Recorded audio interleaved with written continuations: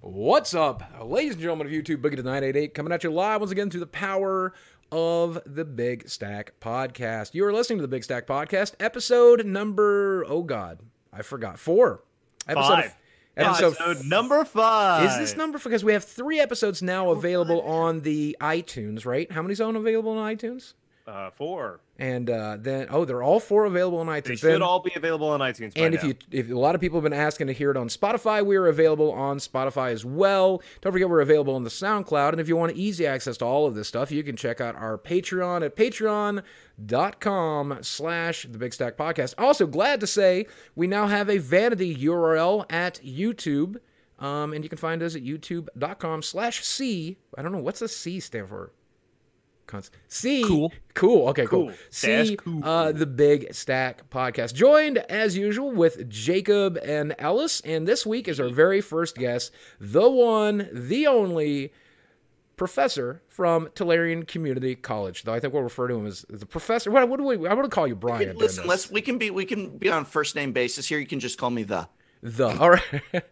And if you're unfamiliar with the Tolarian Community College channel, it is the largest, absolute largest Magic the Gathering channel out there. It puts the official Magic the Gathering channel to shame by I think 100,000 subscribers or so or more. Dude averages like 35, 55, 65,000 views per upload dedicated towards Magic the Gathering and products. Well, you describe your channel, Prof. What do you say about your own channel? Well, I think you covered it. We are all things. I don't know why I'm saying we. It literally is just me. But I'm all things Magic the Gathering, and I'm best known for product reviews. So if you still are old-fashioned and play with paper Magic cards as opposed to those newfangled e-cards, digital cards on Arena, then you probably want things like card sleeves or deck boxes. And basically, if it's for sale at your local game store, I have bought it and tested it and filmed a review with it. And so you can save your money and watch me show off the product from different angles, do some stress tests on it, tell you about it. I usually play with it for about 2 months before doing the video, give or take. And so I give a grade, but of course the thing is just really what works for you as a player. And that's what I'm best known for is the product reviews, but I also have decks and sometimes comedy skits and other things like that on the channel. But so I do like the comedy sketches. Gathering. I do like the comedy sketches. Whenever you do your card reveals, they're always goofy and silly and sometimes cringy, right? Like I think the episode I was in, I cringed when I watched it, but it's good. It's a good kind of cringe. I'm afraid that I am of that old-fashioned comedy type where I do enjoy that just intentional cringy. It's so good. So a lot of people are like, "Oh, you made it cringy," and I'm like, "Thank you." And I do know I was going for that because I think that's funny. You've dabbled with other card games a little bit. Like obviously, you've talked about Pokemon quite a bit. You talked about the Pokemon Binding of Isaac board game. You talked a little bit about. You made a show, or you made an episode about. What's the game with the strands? The other Richard Garfield game recently. What's it called again? Keyforge, right. Yeah, you made a tutorial to Keyforge. So it's not exclusively Magic content, but I do know how you feel about Hearthstone. Oh, God. Well, I'm Hearthstone just isn't for me, but that's just because I like, card games. Ooh, biting criticism. So here's something that when me and the professor did we did a tournament using funding by the folks over the Wizards of the Coast. We raised about $10,000 for St. Jude. And he flew in to guest appear at that event, and we hung out for a little while. And while he was here, I made him play Hearthstone and recorded it, and I have never released that to the world because of how much he hated it. So I don't want to yuck anyone's yum. If you like Hearthstone, that's great, but oh boy, is it not for me. It is a really casual card game. Like, that's the thing, and that's what I was originally drawn to it. But when they would do weird stuff with Hearthstone, you remember the old Magic the Gathering Microprose game, right? Yeah, that one was excellent, but I remember anything by Microprose was great. Master of Orion, anyone? They also made Master of Magic, right? Like, that was like they did a Master of Magic. I think they did like a Birth of the Federation Star Trek game too. I miss Microprose. But they had a lot of random effects. They had a subset of celestial cards, I think is what they called them. And they're like the Aswan Jaguar, which had like random effects and random this. Something you could only do in a digital CCG, right? And so that's what Hearthstone started to do. They did a lot of those cool effects. And then they did them in such annoying ways, like with Jabberwocky and Shutterwalk, yeah, just such annoying bad examples. Like eventually it got too far into that direction, and it was not close enough to an actual card game. Ellis, how you doing this week, man? Playing any video games? I'm doing good. Yeah, I'm mostly been playing MTG Arena. Oh yeah, been playing a lot of Arena, man. I've actually started playing Standard Arena. What are you playing in? What are you playing on Arena? Are you drafting, or you sealed? I do a lot of drafts because it's hard for me to make myself go down to my LGS recently. But I get to draft at home in my pajamas, and that's great. I have a blast doing that. But I'm playing some Standard. I'm having a hard time not building Gate mana bases for just all of my decks, every single one of them. I absolutely love Gates Ablaze. That card is incredible. This card is really good. I like this limited format. It's a lot more evenly spread than the last Ravnica set was. Last one we had mostly just sort of like Boros, Dimir, and then everybody else was way down here. And that was particularly slanted on MTG Arena because you're drafting against bots. So when you're at a table of actual humans, if everybody knows Boros is the best deck and everybody tries to cannibalize it, nobody's going to have a good Boros deck. It doesn't really work out that way on Arena, and that's kind of a shame. And it's a lot more confusing drafting against a bot. It's harder to read signals and understand sort of like what's going on.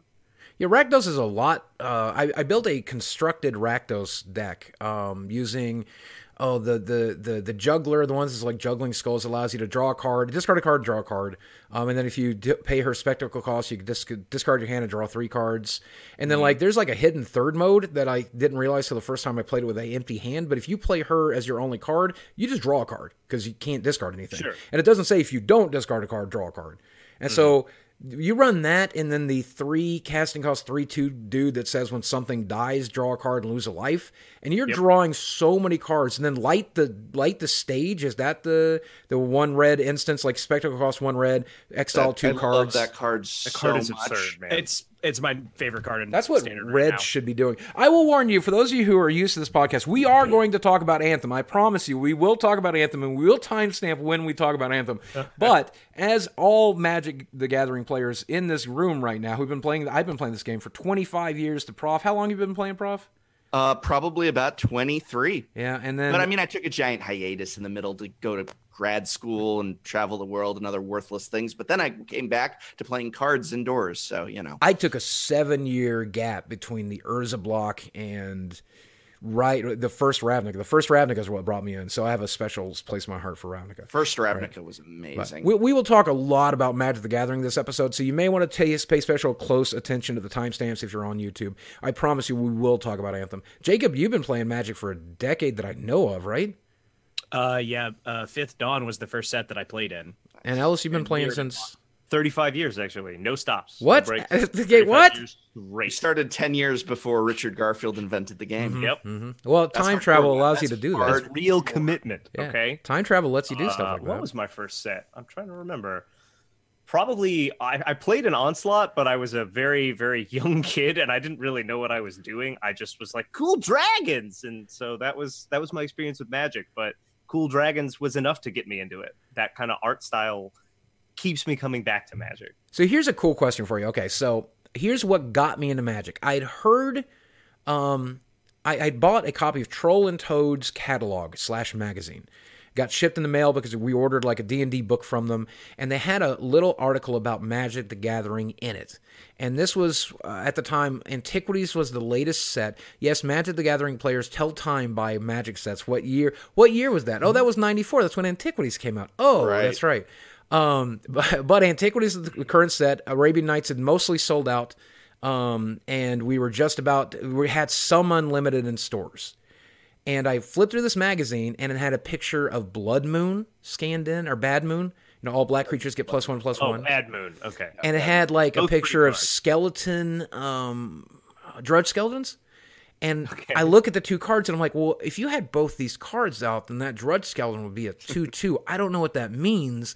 But wow, this art is cool, and the idea behind this is cool.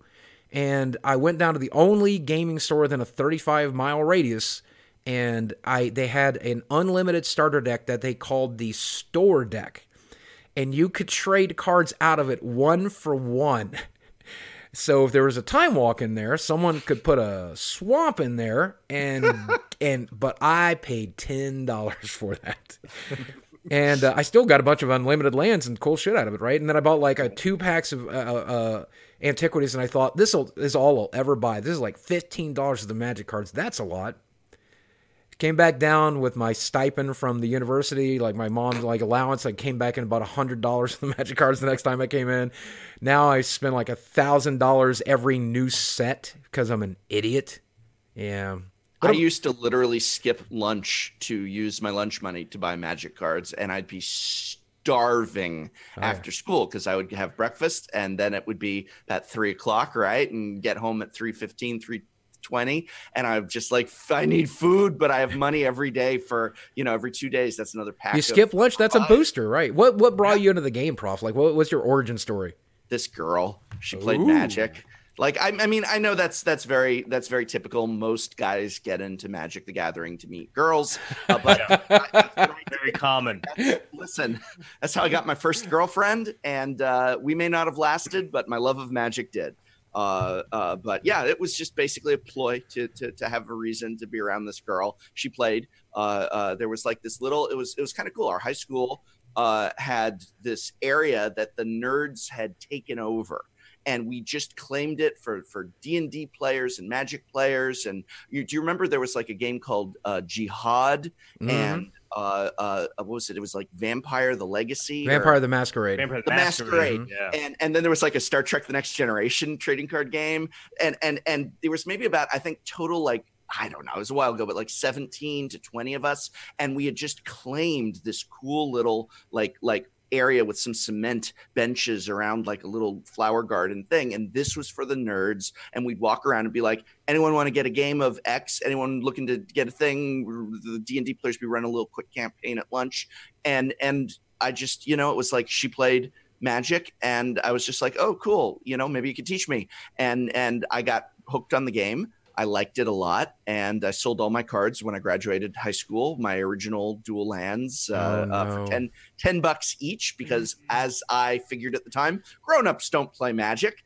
I kept them in card sleeves even then, in little penny sleeves, and they were in perfect condition. And I was like, I can get $10 each for this volcanic island, and these I get like 3 underground seas. That's $30. I'm not going to play with cards as a grown-up. And an underground...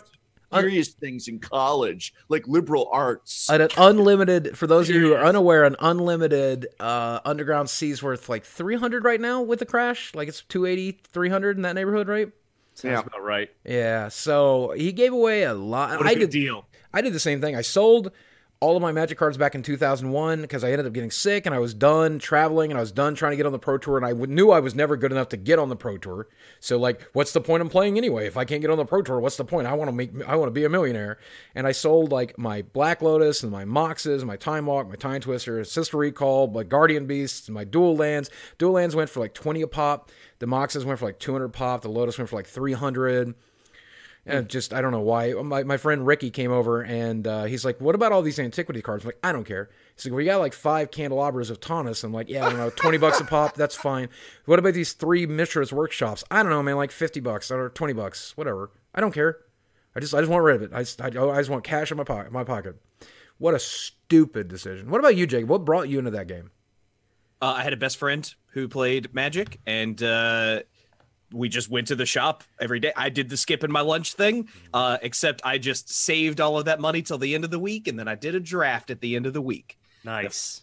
I remember the first, we did like a 8th edition draft, I think. I can't remember. I just know this because Wrath of God was in the set, and I opened my pack, all right? And I love goblins. I will always gravitate towards red cards, especially if they're goblins. And there was a red goblin card or a foil Wrath of God. And I first picked this goblin and passed it to the guy next to me. And he looked at me and said, hey, man, are you sure about this? And I was like, yeah, have you read this goblin? He's great. And he's like, all right, man, as long as you're happy. I just want to make sure you're happy. And I was happy. And I lost that draft, but I had my goblin card. So it's fine.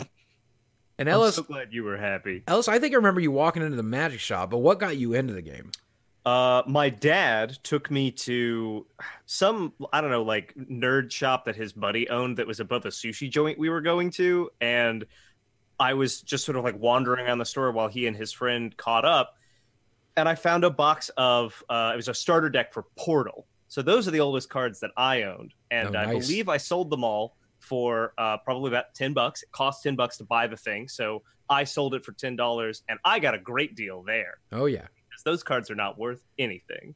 It's not like it was Third Kingdom or anything, right? No. It wasn't Portal 3 Kingdoms. It was just Portal. Back when they had the weird like symbols next to the power and toughness. Oh yeah, the that was sword so and weird. The shield and stuff. Yeah. Portal was supposed to be like their way of teaching new players to play the game, and why? Because I don't know, like how I learned to play the game was from the basic set from Unlimited, right? Just why don't I understand? They made it more complicated too. Like they ended up overthinking it.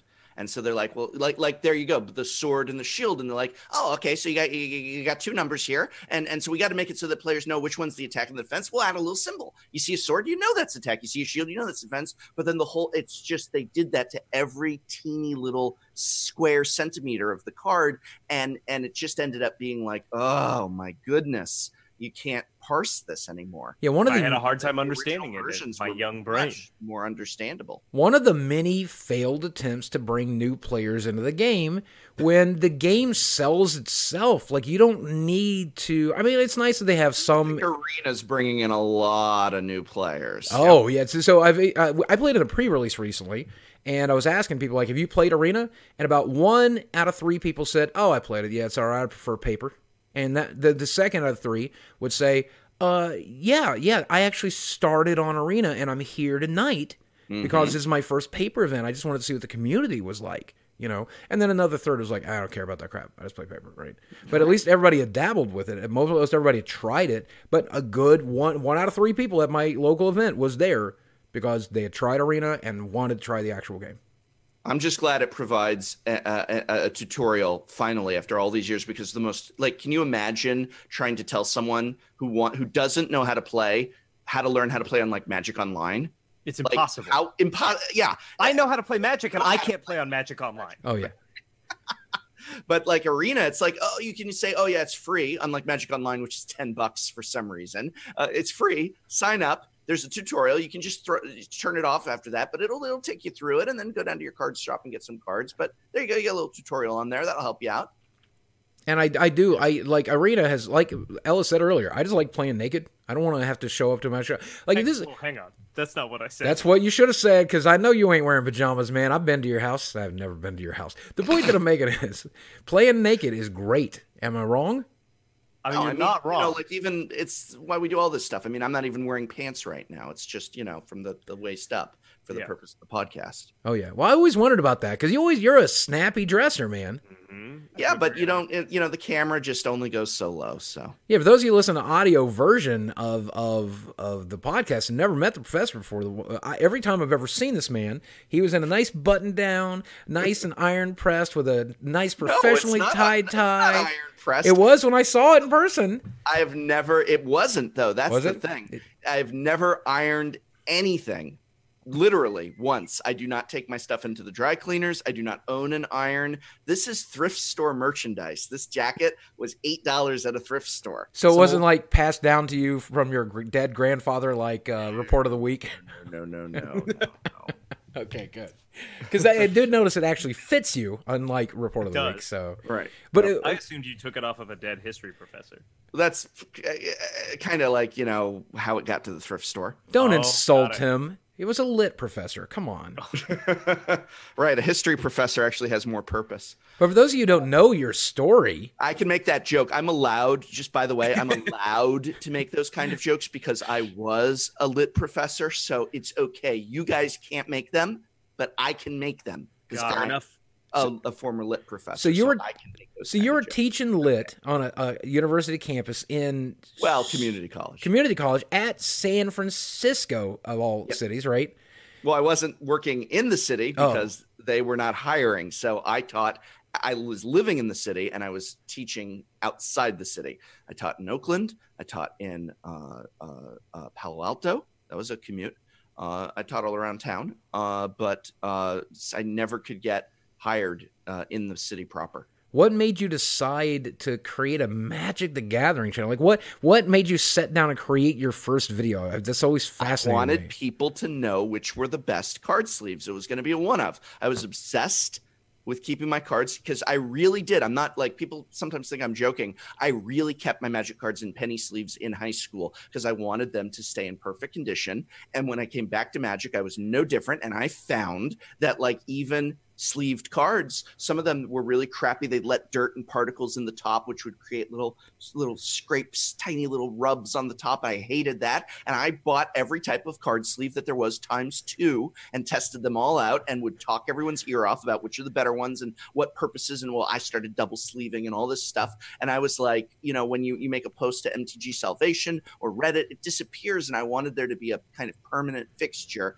of like consumer reports of here are the most common card sleeves on the market currently, and here is why these are good, these are bad, these are in between and stuff. And it was a one-time thing. And then someone said, hey, can you do that for deck boxes? And I was like, yes, I can. And then it was like, play mats? Yeah. And then it was just like, and did you know you could wash those? Well, let me show you. And then it was portfolios and binders and three-ring binders, and it just, and then it was everything. And then it just reached a point where it's like, all right, if it exists, I have to review it for Magic. So it turns out is machine washable. Yeah. Playmats are machine washable. If it's, which it's deck cloth box and neoprene, is machine washable? It's cloth and neoprene. Put it in permanent press. You put a little bit of just regular color safe laundry detergent in. I actually recommend doing it with some other stuff load in the wash. You can put it on a low dry, but the best thing is just to take it out, lay it flat. That's the key thing because it can become wrinkled and you want it to drip dry flat, like on a line or something like that. And so if you ever got like some ketchup or whatever, big gulp, you build your thunder muscle all over it. Thunder muscle. Thunder muscle. What, am I the only one who drinks thunder muscle? Do you remember that the old, was like an old flash file? What was that called? The Thunder muscle. Was that actually what it was called? The increasingly poor decisions of Todd Margett was Thunder muscle. Oh, increasingly poor decisions. That's a good show. That's on Netflix still. Yeah. So yeah, you can wash your playmats. It's fascinating to know that it's your OCD basically that started your wildly successful YouTube career. I mean, clearly you know exactly what you're talking about. You've done this research. Yeah. So you were that guy when I would buy like some sleeves at my local gaming store. You'd be the guy who like sitting near the register and roll your eyes and go, "Oh my god, I can't believe he bought Dragon Shields." Actually, buy I did KCD. recommend Dragon Shields. Dragon Shields, I still recommend Dragon Shields. They're probably the best sleeve on the market currently. That's what I recommended back then. So I don't. You're wrong. What if I bought Ultra Pro sleeves back then? Yeah. Ultra Pro, I once called the McDonald's of card sleeves. I have bought so much stuff because of your stupid videos too. Like I have a grimoire to keep my cube in, and all my cube cards are sleeved in Dragon Shield, but not double sleeved. F that. You got a double sleeve. It protects them. I bought a 4 binder based on your recommendation. Oh, those are great. Yeah. I actually the one thing I don't think that you mentioned is that they're quite sharp. It literally cut my hand open when I pulled it out of the package. I don't know that I encountered that in my testing. I'm afraid I did. Maybe I got an extra sharp version. Hand open on the binder, but I'm sorry to hear that happen. No, it's okay. It's still the best binder I've ever had. It is interesting that so you also do unboxings on your channel. I know a lot of people used to love my unboxings when I uploaded them to my channel. You only do about one per new set. Yeah, I don't do. It's got a really cool structure. Tell them your structure because it's really fascinating what you do. Oh, I do a thing called the Booster Box game. So I actually am a big advocate. I mean, listen, if you like opening packs for fun, that's great. But if you're not drafting with those packs, the truth is you are very unlikely to get the cards that you need, enough of them to, build a deck for Constructed. And a lot of times I would just hear people constantly say, hey, which booster box should I buy? Because I want to go down and play Friday Night Magic Standard. And it's like, listen, you buy that $100 booster box, but you're not even going to get a mono red deck out of it, even with trades and stuff, or it'd be highly unlikely and take a lot of work with trades. it's just not designed for that. And so I wanted to illustrate it. So I created the booster box game, which is I'm going to spend $100, which is what they cost on average, on a booster box. Open it up, and for all the cards that are worth $2 or more, I'm going to add up the tally, and I'm going to sell them, and I really sell them, and I'm going to see if I can get $100 in cards from my $100 box. And if I do, I'll buy another box and repeat the process and see how many times I can go. But eventually you end up with like a box with like $40 worth of cards in it, and it's always just like a nice way to illustrate hey, look, this isn't you spent $100 on this, but you're not even getting $100 worth of cards. You spent $100 on the singles you need to build the decks that you want to play, or go draft, or if you have fun. And again, like, listen, if you're someone who's just like, hey man, I like to spend $20 on packs and sit down and it's fun, what are you harping on that I'm not do that. It's just for someone who's like, hey, I really want to get my deck together for Friday Night Magic. I want to spend $100. Don't do it on a box. It's not designed to give you the cards you need to build that deck. Right. It's not good monetary value, but it might be good. Yeah, that's the thing. I'm not ever against you. If you have fun, you do you. Go have fun. The Magic's a game. Go have fun. Yeah, but it's not that. It's just you're better off going down to your local game store and buying the singles that you need. You want to go get those singles. Whenever you're going to get a lot more bang for your buck just buying the singles 9 times out of 10. Whenever I crack a box on Twitch or YouTube or elsewhere, I always say, let me crack a box so you don't have to. You get the joy of watching me waste my money on these lottery boxes, because they are loot boxes. I mean, they are the original loot box, right? Like, let's just be honest. The original Skinnerware, yeah. Right. Yeah, the good news is you can actually buy the singles you want directly from a friend or from somebody else or from a gaming store, and that's always the best way to play this game. But it is designed to just one more pack, just one more crap, just one more pack of crack, so one more little high. Ooh, look at this. And it's very interesting that Richard Garfield spent most of the rest of, I don't have the whole list of every single, the guy's a genius. He's made 1 million games, but most of his returns to card games seem to have been attempts to never let that happen again. I've heard him speak out against, he doesn't like how much money people have to spend just to sit down and play. Netrunner, that he did next, was a living card game.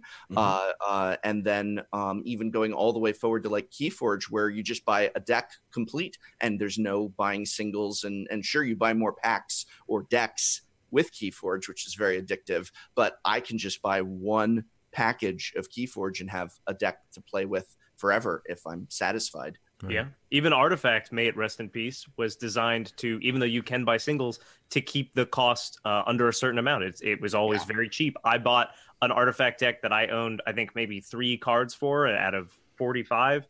Cost me $3 to buy the entire deck. Yeah. And that was when it was still fairly at its peak. Went up in smoke, didn't it? Oh my God. Recently, they were in Forbes for having less than 1,500 players. Yep, down from I think 60,000 at release, or 66,000. Yeah, it was a still stillbirth. 1,500 more than Hex has. What's really interesting about Artifact is that it had all this negative press when it went live. If you remember that, about the monetization, it made like the front page of Reddit. So I think a lot of people who would have given Artifact a chance didn't, because they heard that bad news. And then Steam and Valve have always been very, very quick to respond to negative criticism. So they had that stuff fixed within 4 hours of that going live on Reddit. Didn't matter. Most people never heard about the fixes, the free ways to play, the free ways to draft, and the fact that they added like a grind to it so you could earn more product. And then it got even more favorable as it went. That was the biggest blow to it, I think. But the second is, you want to talk about complicated. Richard Garfield, if he's left unchecked, will go completely insane. Like, it's impossible to understand that man's designs some of the times.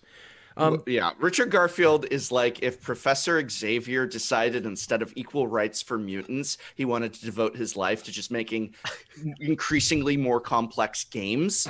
It's like that's literally what you're dealing with, that level of intellect here. And like, hats off to him. He's a hero of mine, but the guy is a staggering genius, and he needs to always make sure there's some dum-dums like me in the room going, wait, what? Right. Wait, can we take that down a level there, sir? But he's like, look, man, I can make a card game that plays just like Defense of the Ancients, or Dota, I should call it. And there's 3 lanes, and you have to control all 3 lanes at once. And there's random minions that show up, and it's going to be easy to watch, even though you can't fit it all on one screen. What?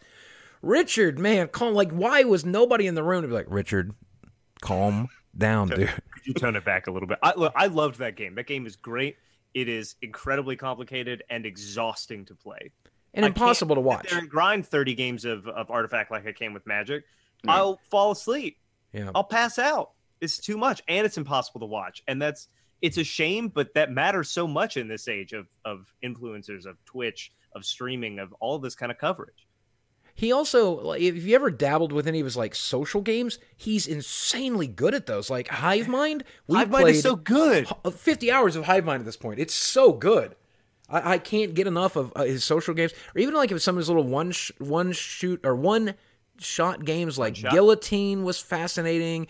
What was the Tokyo game, like the monsters fighting monsters? Yeah. Yeah, if you edited, I still have that on my shelf. That's a great one. If you edit the deck, because there's a lot of just like bad dead cards in there, but if you edit the deck, because he's a big fan of just like very narrow cards sometimes, and so you'd have like a lot of narrow cards in the Tokyo game. But if you edited that deck, it's just fun. It's just a good game.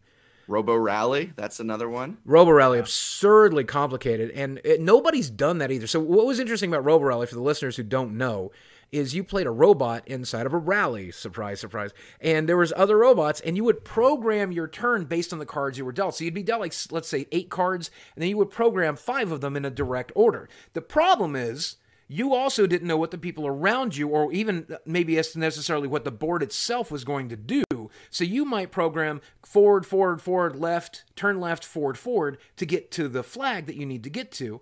The problem is, before you even execute your first round in your program, someone might bump you over one. So now you go forward into a grinder and get destroyed. And it was such a complicated game, and it was so impossible, but it was funny. Like, it was one of the very few comedy, because you would never do what you thought you were going to do. And so sometimes it was just best to just spin in a circle and see who bumps you where, and I don't know, it was a great game, man. Yep. Yeah, but it's complicated stuff. Cool. Have you ever met Richard Garfield? I can't remember. I've never met Richard Garfield, but I know people. This is me. I know people who have met Richard Garfield. I absolutely know several people who have met Richard Garfield, and they all tell me that he's really, really nice. Do you know what his favorite Magic card is still to this day? What? Charizard. That is, he's still, that also shows a certain level of, like, he's on his own plane of existence, because Charizard is his favorite Magic the Gathering. And for those of you who don't know, that is a game. It is a card that very much mimics the Arabian Nights. 40 Days and 40 Nights or whatever. Long story. Yeah. So the legend of it is Sherazade was due to be betrothed to the emperor or the king, and he would marry a woman, have sex with her, and then brutally murder her when he was bored with her. And so when it was her turn to marry this dude, she's like, look, but let me tell you a story first. And then they get to the end of the story, and he's like, well, how does it end? And she's like, well, you'll have to keep me alive another day to find out. Right. And so what this card does, it mimics that within the confines of Magic. So you stop the game you're currently playing to play a second game of Magic, which you have 4 Charizards in your deck, you might end up playing a new subgame, a subgame of a subgame of a subgame of a well, they banned it in tournaments immediately, right? Yeah, it's banned in every single format. You can't even play it in Commander. Yep. That you can't play it in Vintage. You can't play it. It's just ridiculous. It is banned everywhere. Amazingly, it's also a fortune if you wanted to buy it. Probably just as it's like just a collector's piece through intrinsic value or something. But yeah, that's his favorite Magic card. I do still retain 1 Sherazade, and so really? I'd love to get that signed by Richard one day.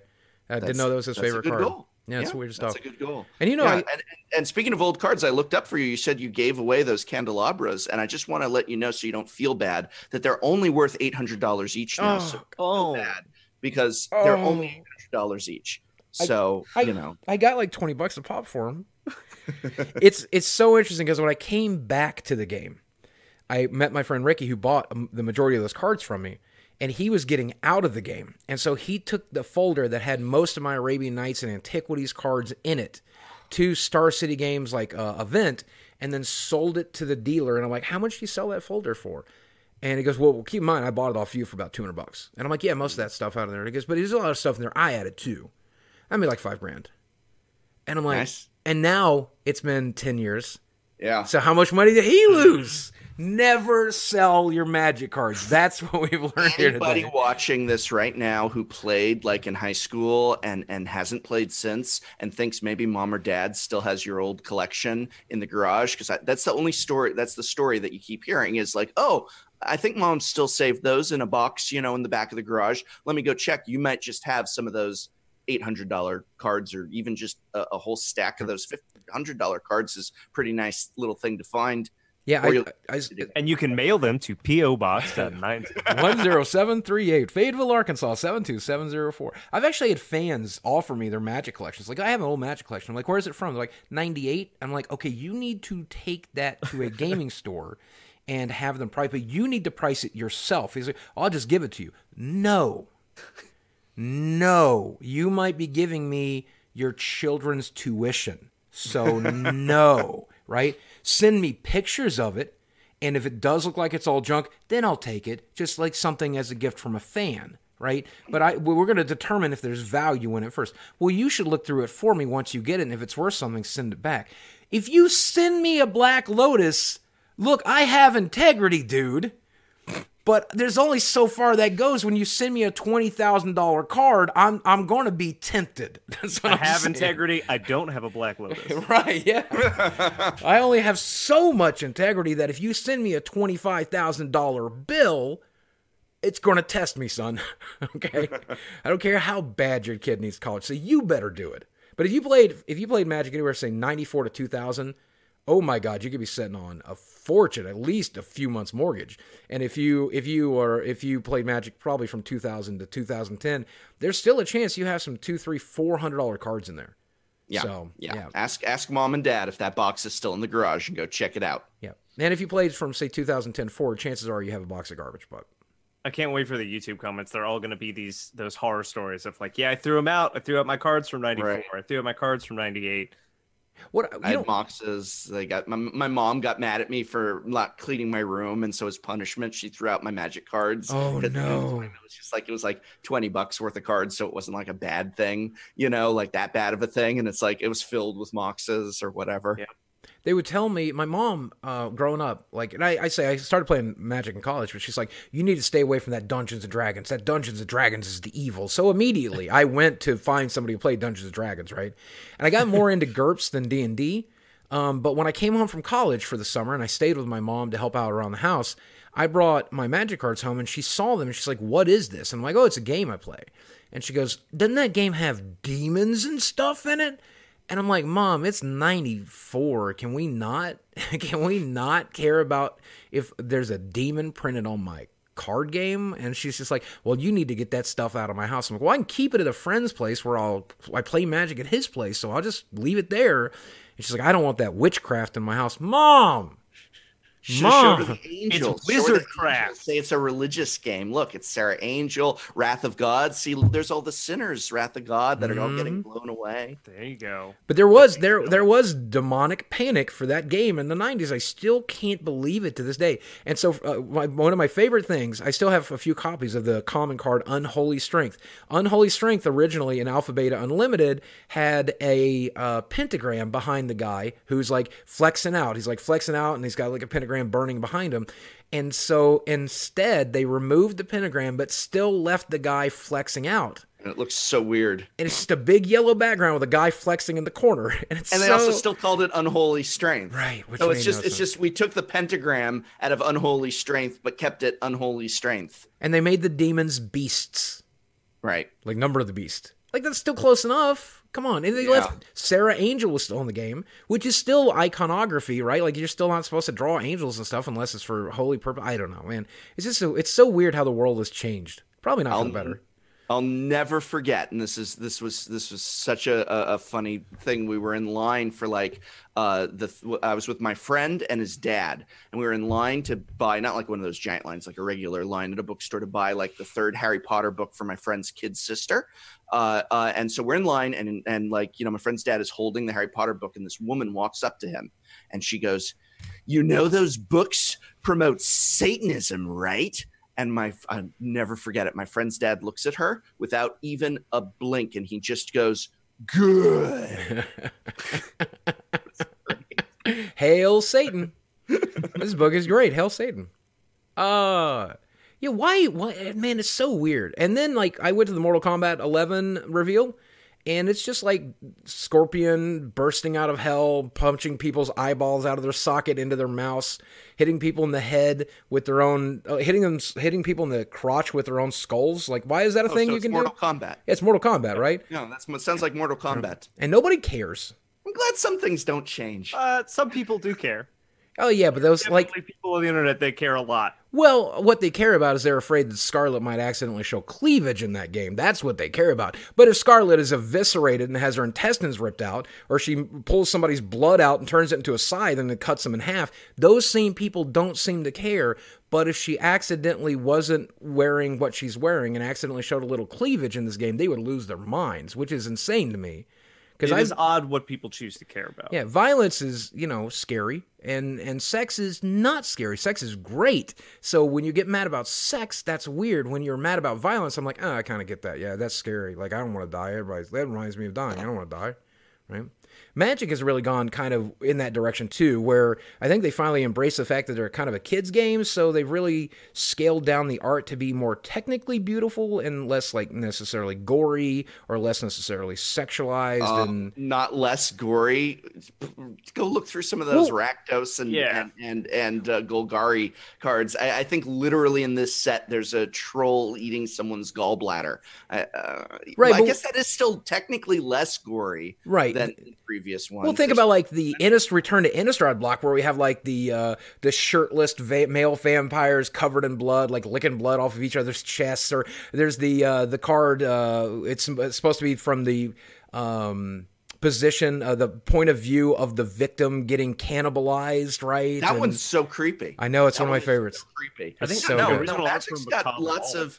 I love Magic the Gathering art, and there's a whole debate between like old art and new art, and a lot of people like to hurl this idea that the only reason people like me and probably you, Boogie, really like some of the old art is just a nostalgia factor, and that if you look at it technically, like you're correct to say that new art being made today is really talented and technically gifted, and we have such amazing artists doing this artwork. And then you look back at like, some of these old arts and it maybe looks goofy to some, and you and me look at it and we're like, oh, I love that card, I love that art, and they might point out it's not as technically gifted, but I don't think it's just nostalgia. I think it was imaginative, it was colorful, it was evocative of emotion and idea, and maybe it wasn't as technically gifted, but I don't think that's the only quality to art, is just technical prowess. And I think that there's room for both. And I like that. I think they are starting to give a little more freedom to the artists in some of the newer pieces. There's a lot of great art in this new set, and there's a lot of great art from Fallen Empires, and it's great. I really like Magic art. They say that I think that if cards were just text, the game would not be the same. If Absolutely we not. away all the art and we're just dealing with the rules text, you lose so much. The art is so important, and it's what when I was on my hiatus, all I thought about was the card art. Yep. And, Jacob, and less than what the cards did. To speak to what you were saying, I think that Magic went through a period where they wanted all of the art to feel like it all came from exactly the same place. So the art direction, everything was beautiful, but it kind of felt homogenous. Everything looked very similar, and that wasn't the case in older sets. You would get cards that were on the same plane, but they looked wildly different, and it made them interesting and memorable. Right. And I think that both have their points. Like, it's fair to say, hey, look, like I remember, I think it was Fallen Empires, where you'd have like Elvish Warrior, and one of them, the elf, he has like glowing blue skin and yellow hair, and then in the other one it looks more like a Lord of the Rings elf with more human skin tones and just pointed ears. It's like, wait, those are supposed to be the same like world and plane, and they look like wildly different because there was no coordination between them. Right. And so that's good for them to have like art direction that says, okay, on Ravnica, here's what goblins look like, but on Mirrodin, here's what goblins look like. Like, goblins have like a species look on these planes, but I do still feel it's important to give the artists artistic freedom to then take that information and go a little, creative with it. So here's my little rant on that. So I do think you're right when it comes to stuff like Phil Foglio. His art was very unique, very cartoony and goofy, and it looked like a comic book a lot of the times. So I loved his art. Yeah, nostalgia is he's probably not technically very talented. He's an award-winning artist. Right. He's a famous comic book illustrator. Right, but maybe that doesn't fit the world of Magic, right? Like that's not the art direction they want to take anymore, and I'm okay with that. But Anson Maddox and Melissa Benson, Anson did this horrifically just detailed, gruesome stuff. Yeah. Melissa Benson did some of the most beautiful watercolors I've ever seen in my life. Shiv and Dragon, to this day, they still print that card, and I wish it still had the exact same art because it's gorgeous. The art Melissa did that was technically beautiful and just gorgeous, and there's no reason those artists shouldn't be allowed to paint for Magic today. You could give them art direction.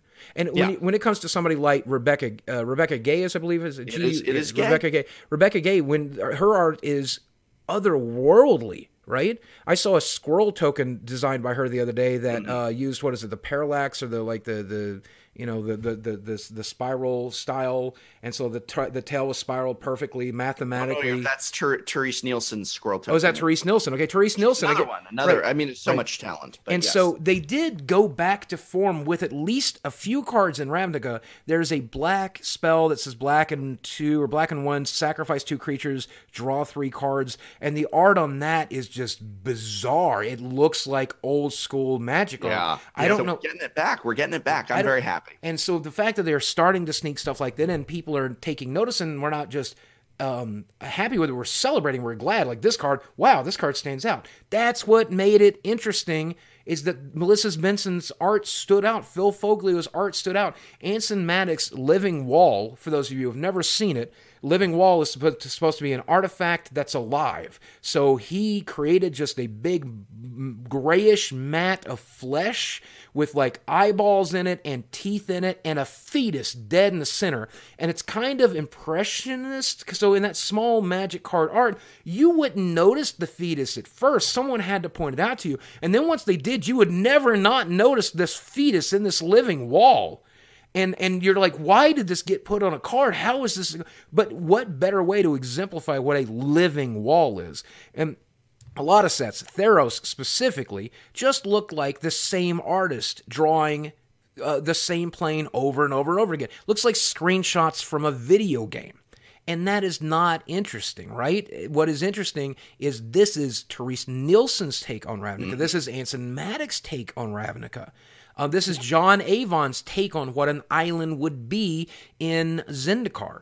And wow. And that's those little statements, right? Especially when you're doing a mythic card that's going to see tournament play, something, like some of my favorite art is on miserable, bad cards, and some of my favorite cards have miserable art.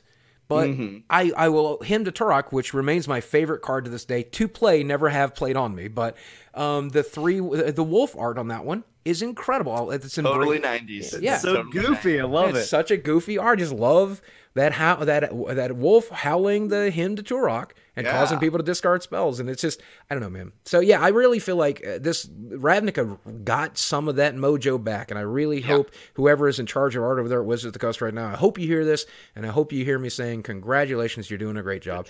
And I know a lot of people out there do balk at the idea that we went into a less violent, less sexy, less adult themes, and I honestly don't care. I want the game to be good, and I want the art to be good. Yeah, right. I don't care if the themes are. Lorwyn is one of my favorite sets. It's such a cool set. Yeah. And we might be going back there soon. We might be going back there. I don't know if I want to do that. But you know what? We're starting to see some little hints. We're starting to just see like the little hints that might be signposts saying Return to Lorwyn is in the works. And the best thing about Return to Lorwyn is not the fairy tale setting, not the by day Mother Goose, by night Brothers Grimm transition, but the fact that there are no bloody humans on Lorwyn, and Amen. So modern humans will not get anything from that entire set.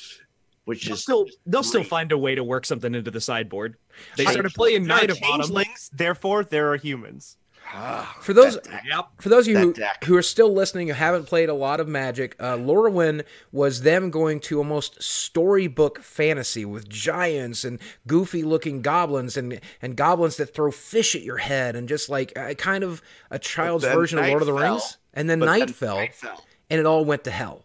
And They literally have a card of a evil tree folk drinking the blood of an elf, and the flavor text is just like, oh, there's nothing better on a cold Shadowmoor night than you know a drought of elf, you know's hot blood, you know, to keep you warm. And it's like literally just got this screaming elf being, you know, sucked dry by a leafless tree folk. And it's like, yeah, that's some pretty dark stuff. That's some pretty. It started pretty- as Disney and ended Brothers Grimm, right? It was such a cool concept, and why love it. we can't do that again, I don't know. We might. Yeah, I really hope might. we do.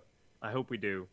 One last rant that I have, and I don't know too much about the truth of this, but I'm curious because I know that both Professor, especially you guys are more knowledgeable in this kind of thing than me. When it comes to magic art, a lot of old art was painted. It was oil on canvas. It was acrylic. It was whatever. And these days, there's been a huge shift to digital art. And I understand that, you know, technology has vastly improved and a lot of artists work digitally. And I don't want to rain on any of that at all. I think that those artists are just as talented. It's just a different medium. But I do wonder if that shift has more to do with pricing than anything else, because oil on canvas is fucking expensive. It is expensive to commission a painting that is this big and, you know, uses those paints. It takes a week to dry and all of this stuff. So especially when you're trying to then get a good image of it down small, I wonder how much of this kind of shift in art direction was driven by price point.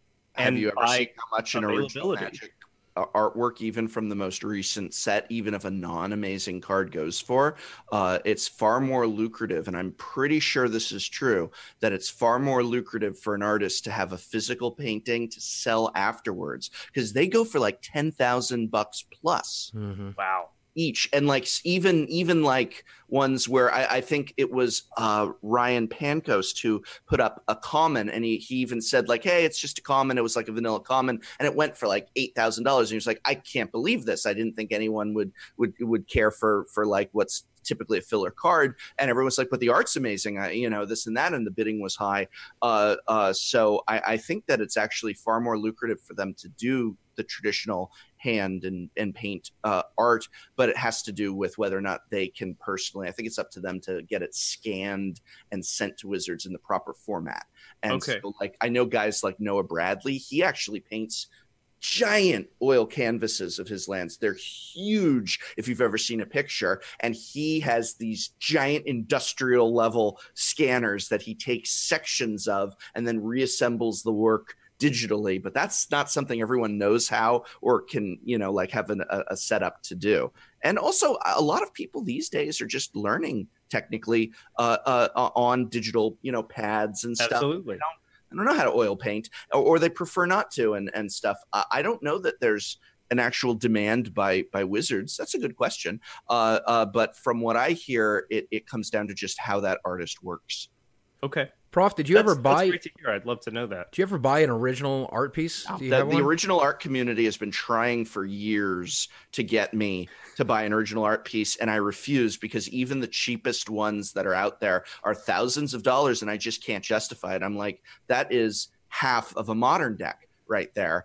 You know, so I just can't justify that price. So what would you want to own the most? Oh my God. You know what I'd like to own the most would be when I started my YouTube channel, and I wasn't planning on becoming, you know, an actual business with it and everything. I just took the artwork for 7th edition Inspiration, which is this hand painted thing of this wizard guy reading a book and kind of having an aha moment and going like this. Yeah. And I love it. And for the first year, it took about a year before I hired someone to design a logo and stuff like that for me. And so when I see that artwork, even though the card isn't that great, I always think of my channel, and it's the one card. And I also think of that too. It's like inspiration, aha, you know? Yeah. And so I did say to a couple of the original art people, I said, do you know who has that? And a lot of people who own original art, they don't even like it to be known that they have it because they get bothered by people trying to buy it off of them so much.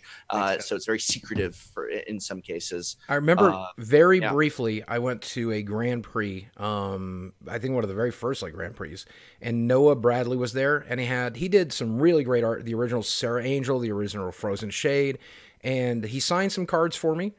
And not the that's the Douglas. No, Douglas Schuler. Douglas Schuler. Yeah, I just looked at it. I don't know why I said Noah Bradley. Douglas Schuler. Frozen Shade. Was it Unholy Strength that he did?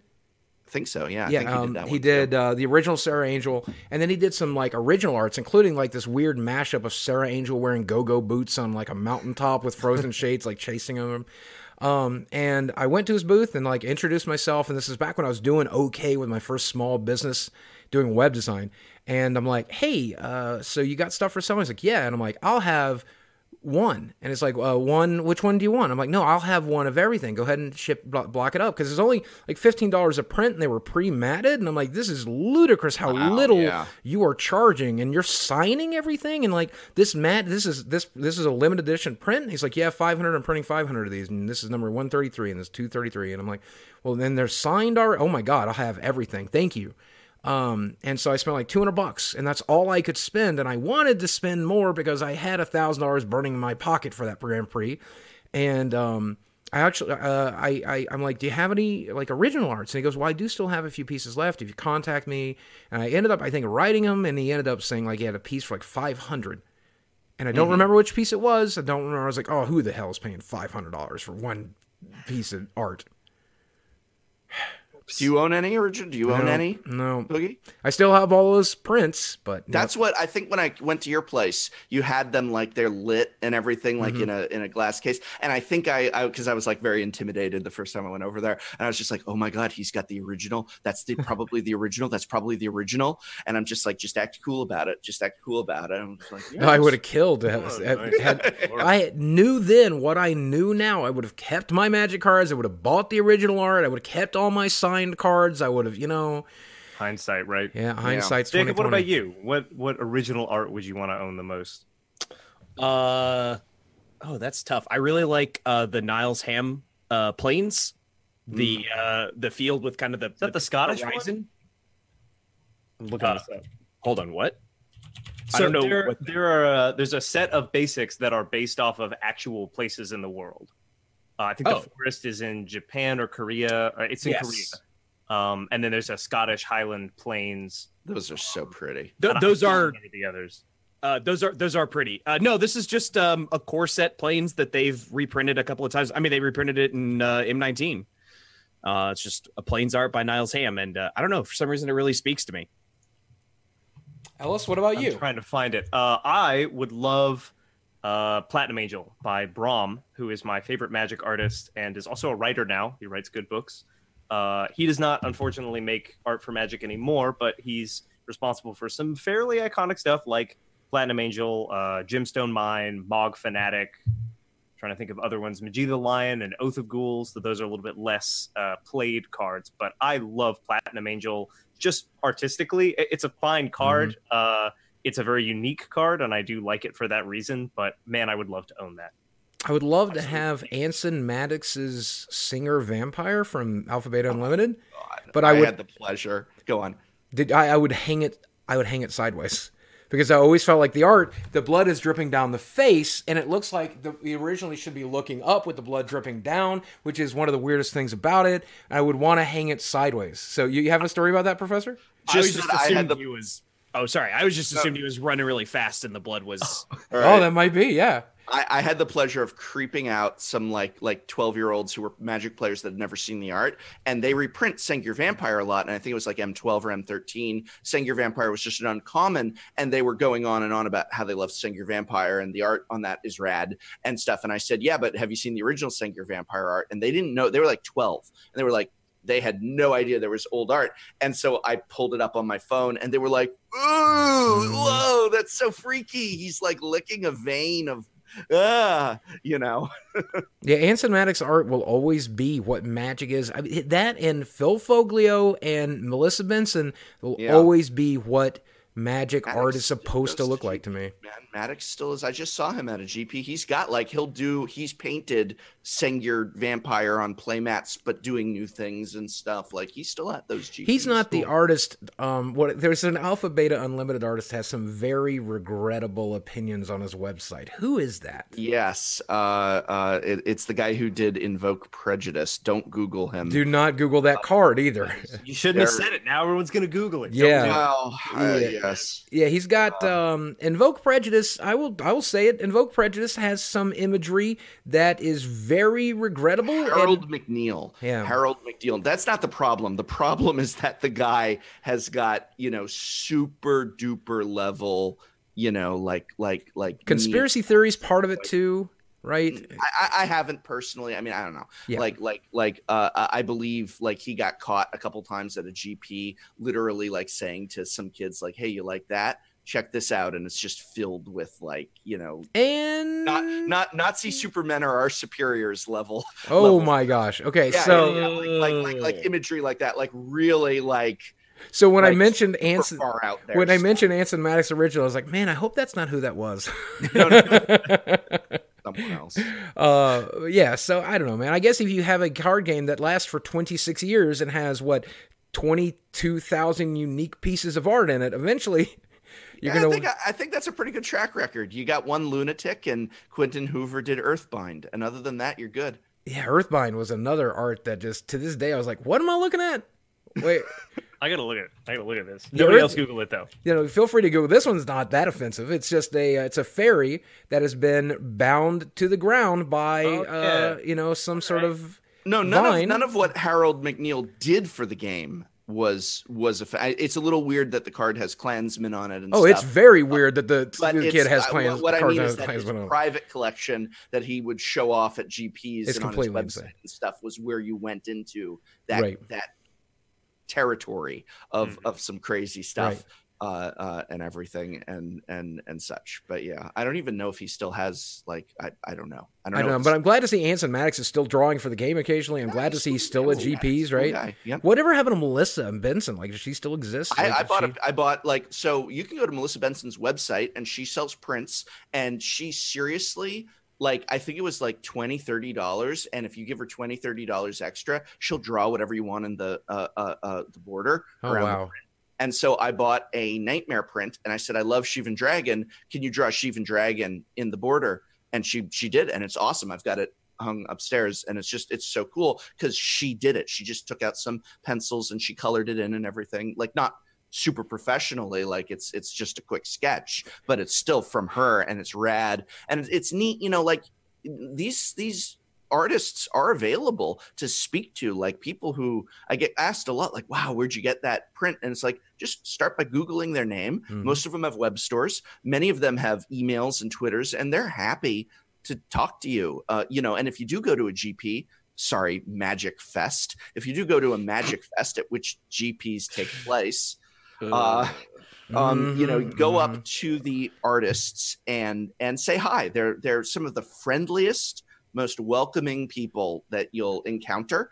And if Harold McNeil asks if you want to see some of his special artwork, you just say no. Very much no. And you say, no, thank you. And you go the opposite direction. You go over there. When we started this episode, I knew it was going to be narrow because we knew we were going to talk a lot about Magic. But no, we talked about artists you've never heard of and drawing art you've never seen, because that's how narrow we wanted to get on this particular episode. It's not narrow. It's wide. Anybody that is I don't want to play card games. That's not something that I'm into. You like art, right? Just check out Magic the Gathering art. Even if you never want to play the game, go look at it for a source of amazing fantasy art, sci-fi art, steampunk art. It's got all kinds of stuff. And you can find crazy, amazing, talented, rad artists that you would have never heard of otherwise. That also work outside of the Magic space. Absolutely. They're artists as professionals. Scott draws for Hearthstone. I know that everybody here loves that game so much. He's a super nice guy, though. I met him. I'm sure he is. At a GP back when they were GPs and not Magic Fests. And if you like Hearthstone, good for you. Good, you enjoy what you want to enjoy. You enjoy your crappy crap. When Ben Brode left, I still play Hearthstone every day. By the way, I hate. Yeah, but I just do my dailies, grind my gold, do the Tavern Brawl each week or whatever. And when Ben Brode left, I was afraid that game would like slow down and stop being as creative and fun. And wow, did it! It got like they stopped even getting innovative at all. It's just like, here's a gnome. Okay, what's it do? It's a gnome. It's got bodies on it. Go. I'm like, all right, man, I guess. Body gnome. It's got bodies The on magnetic mechanic was the last interesting thing they did, so that was kind of cool. But so we should talk about video games a little bit here. Professor, do you play any games other than like Magic card games, D&D, that kind of thing? So I'm always behind. Like, listen, it's like, do you play video games? Yeah, I play 10-year-old, 20-year-old video games because I'm not with it. Like you said, you wanted to talk about Anthem, and like I'm so disconnected from Anthem. Like maybe in 5 years I'll check it out. Although it's a memorpager, so it'll like that doesn't work that way. But like I came to Skyrim late and I loved it, and I came to Fallout late, but I love it. And like I've always got like this time delay on me. But it's great because I also bought those games for when they were on special on Steam for $8.99 for the collector's edition. It's funny when I see the prices that brand new games cost. I'm like, now I'll catch you in 5 years. I got two things to say about that. Number one, you are a parent, so every parent I've ever known is on that schedule. To be honest with you, right? Hey, I can't wait to play this new Super Mario game, Super Mario Brothers 3. Right? Secondly, how telling is it that the professor knows almost nothing about Anthem, but he knows that it will be dead at least in 10 years when he could ever actually afford to play it, because it's a stupid MMO light game that is not going to be successful, unfortunately. So it's a bummer to me. I was watching your video, Boogie, talking about it because you said you wanted to talk about it in this podcast. I don't know anything really about it, but I was watching the video and right away I was like, whoa, those graphics look amazing. You said it's like Iron Man. I was like, that's so cool, Iron Man game. And then I saw a little other guy out there with a little name floating above, and I went, "Oh no, it's multiplayer." Yeah. Oh yeah. Give me like Fallout New Vegas, but I'm Iron Man and in a jungle or whatever. Right. Like, that sounds awesome. Right. See, that's why have somebody tell me I need to fly up and get 10 of this or whatever in 5. Come back, but I don't want to deal with other people. In 5 to 6 years, you need to play some of the really good games that came out this last year, like God of War and Spider-Man. Those are great single-player games, man. Like, you want to feel like Spider-Man. The new Spider-Man game will make you feel like Spider-Man, says every journalist and YouTuber for some reason. But it did make me feel like Spider-Man. And well, there you go. You're saying it too. Yeah, this game did make... I unironically said it in my video before I knew it was going to be a meme. I did. I was like, man, I really felt like Spider-Man. And then people were like, oh, they kept repeating it in the comments. And I'm like, what are you doing? Oh, shit. Everyone said it. But it did. It made me feel like Spider-Man. I was skeeting all over the place, dude. What is the last game? Hang on. I don't remember that in the comic. Oh, then you weren't reading Spider-Man. Yeah, that's true. I was reading the Japanese bootlegs where you can do whatever you want to with copyright over there. He was skeeting all over Donald Duck. It was great. So what is the last game you played, Professor? Video game wise? Oh God, MTG Arena does not count. Oh, MTG Arena does not count. No. Oh, the last video game I played is actually the one series that actually makes me buy it when it comes out, which is Pokemon Let's Go Eevee. Is the most it was good, yeah. Pokemon Let's that Go was Eevee. A lot of fun, yeah. I have many opinions on that game. Well, give us some opinions on that game. Well, it's not a real Pokemon game. No, it is not. Amazing. It's amazing. The graphics, the Pokemon following you, the scenery, the going back to Kanto and stuff. But I was so disappointed that it's now it's not a bad. I really loved it, but it's not a real Pokemon game. It's the first console, I guess you could say, version of an app called Pokemon Go, and it's Pokemon Go on your console, and that's fascinating to me that they did that. But it was really like, let's make a version of Pokemon Go that you play on your Switch. And they did an amazing job with like the environment and interacting with the Pokemon and stuff. And I love that because that's one of the things I really appreciate. But where it fell short is the aspects where, like, say, in the most recent Pokemon game, Sun and Moon, all the more hardcore things like EV training, breeding. There's no breeding in Let's Go Pikachu Eevee. And a lot of other aspects of the real Pokemon games are not in Let's Go Eevee. And also it's just the original Pokemon and the Alolan versions. And that's really disappointing to me because you forget now that we have like 20,000 Pokemon, how few just 150, maybe plus a couple dozen are. And it's just like, cool. Do you want to be a grass type trainer? You got 3 different Pokemon to choose from, and 2 of them are poison grass types, you know? And it's just like, it's like you get to the Elite Four, I remember, and it's like, I'm a dragon type trainer. There's 1 dragon type in the game, and I've got 4 of them, you know? Right. Like it's a lot cooler now, where then you go to the dragon trainer that you face, and they've got like 5 different types of dragon Pokemon that look different and do different things, and you can express your own. Like a lot of Pokemon, I think, is people expressing their own like self through. If I want to be like, I've got only water Pokemon, or I've got this style of Pokemon, and it's what reflects me. And so like going back to the original 150, it's a little hard, where it's like, cool, so I can choose between 2 different electric types besides Pikachu. So if I don't want Pikachu, I can have a magnet or a ball. Got it. Well, I will say Let's Go Eevee, Let's Go Pikachu did what it was supposed to do correctly, which was baby's first Pokemon. Like all those people that have been playing Pokemon Go, they weren't ready for Eevee training. They weren't ready for breeding. They weren't for, making a sex slave out of Ditto. They weren't ready for that. But they were ready for throwing Pokeballs at the same 150 grass type they've already been catching in the app this whole time, and so it's and I'm sure you got kids out there, if you want to get with the wild Pokemon. I really found that disappointing, and I to some extent I hope that it's just an option moving forward. Like I do like battling wild Pokemon, but I'm hoping capturing is similar. In that I don't like having to weaken and then try to fight him while he's weak. I don't know. I want a hybrid system or optional system for the mainstream Pokemon. But there's not been a Nintendo Direct talking about it yet, but we're supposed to get a mainline Switch entry this year that you'll play 5 years from now, so that'll be exciting. Oh, you will play that when it comes out? No. I'll Pokemon games I'll buy. I'm at Target the day they come out. Yeah, that's one of the at Target the day they come out. Pokemon games are one of the few things I still will pre-order, even if it's bad. I'm put 100 hours into it, so. Yeah.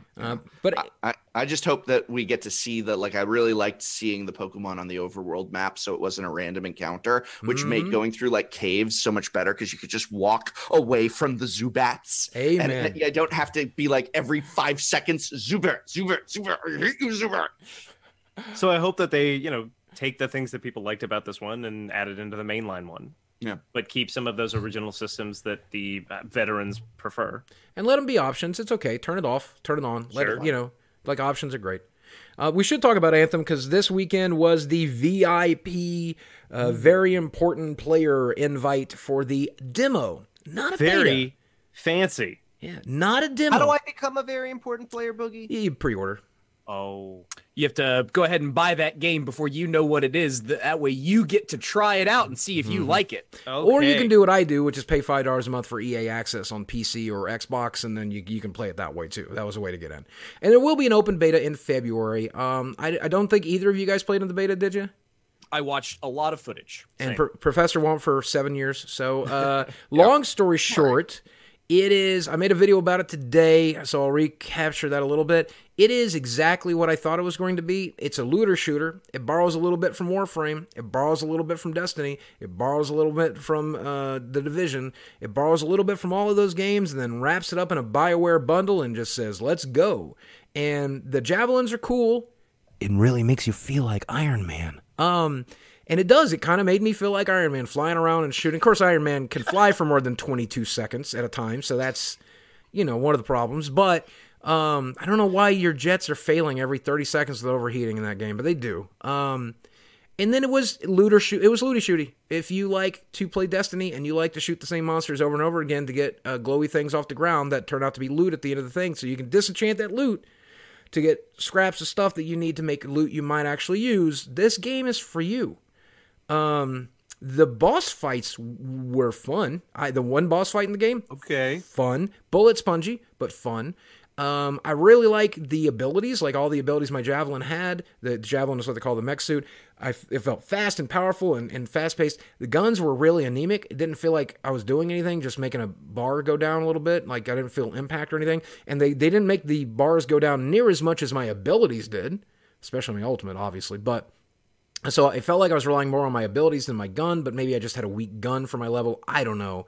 No, I think that's how the game is supposed to play. I think it's supposed to be, I'm going to use a lot of abilities at the bad guys, and then if I mess up my rotation, or if there's like everything's on cooldown, I need to shoot my gun for a few seconds. Right. Yeah, it's definitely not as rotate. Like when you say rotation, a lot of people are going to think World of Warcraft, where I'm going 1 3 5 3 3 2 1 3 5 3 1 2 2. It's not necessarily that. You're just doing 1 2 3 4, and there's going to be a little bit of downtime in between them.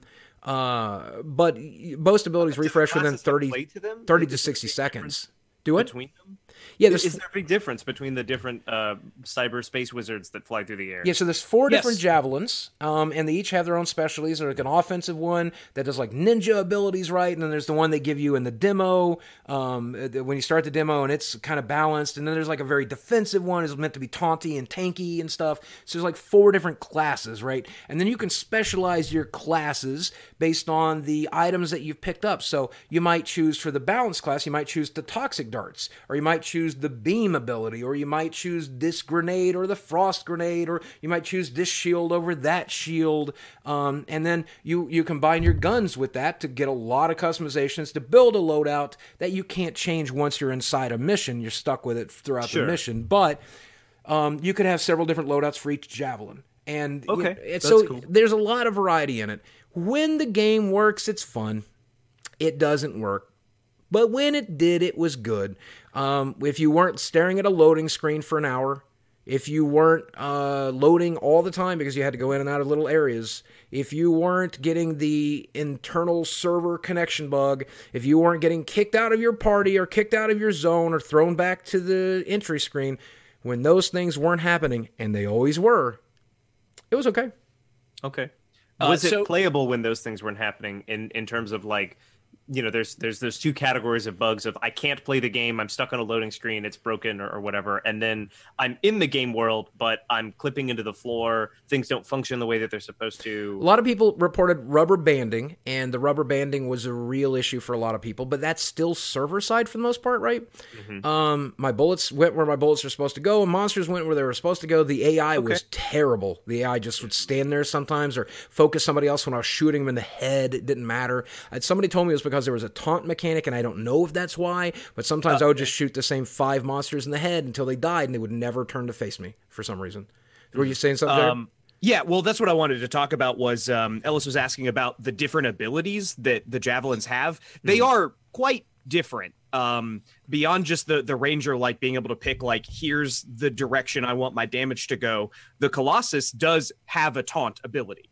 And cool. And pulls aggro on everything around. He also has like an AoE like health buff that he does. So he's like meant to be a tank. He has a big old shield that he can hold out in front of him and revive down javelins. So that if he's doing that, you and the person you're reviving don't get shot. Whereas if anyone else goes to revive that javelin, somebody might shoot at you and down you while you're doing that. Mm-hmm. Sure. Mm-hmm. So like all of them have a pretty clear role. I will say most of them are just kind of do a lot of damage over here in this spot with a few variations here and there.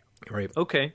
But it is highly customizable in that you get to like pick what abilities you have. Mm-hmm. Like different abilities will drop that have stats as well. So it's not just, well, these are the abilities my class has, and then I pick the stats for my gun. It all has ability modifiers. So my overall I think maybe the overall consensus for all of us, but my overall feeling for it is, if it doesn't turn out to be, because almost all the bugs are server-side issues, right? The infinite loading screen, there was at least one bug that I saw during my playthrough where the cutscene just failed to function, and that wouldn't be server-side, that's client-side. So there's issues like that. You fixed the server problems. You have a slightly above average looty-shooty game where you grind on the same monsters over and over and over again to get slightly better gear. And if that appeals to you and the servers work, you'll have a slightly above average game that will probably be ruined by microtransactions. Actually, I want to talk about that for a second, because that was one of the other things that I wanted to bring up.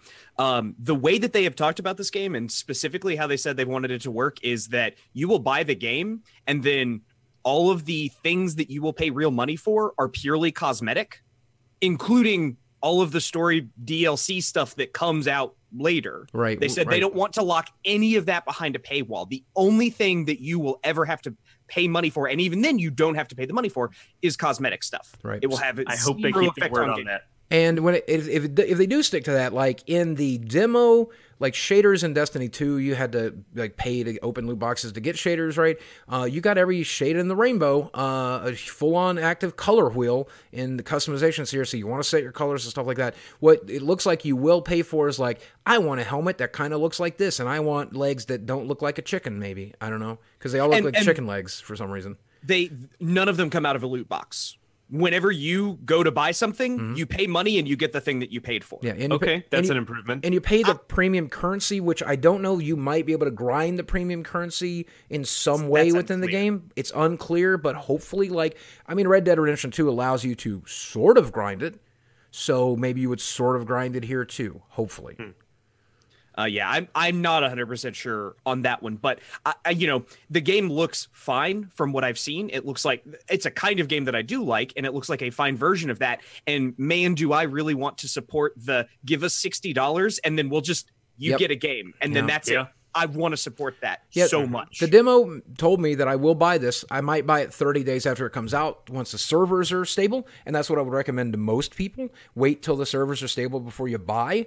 But it should be a fun experience. And the problem with this kind of game is the largest part of the player base will also be gone after 30 days because the casuals will come in, jump in, play, and leave.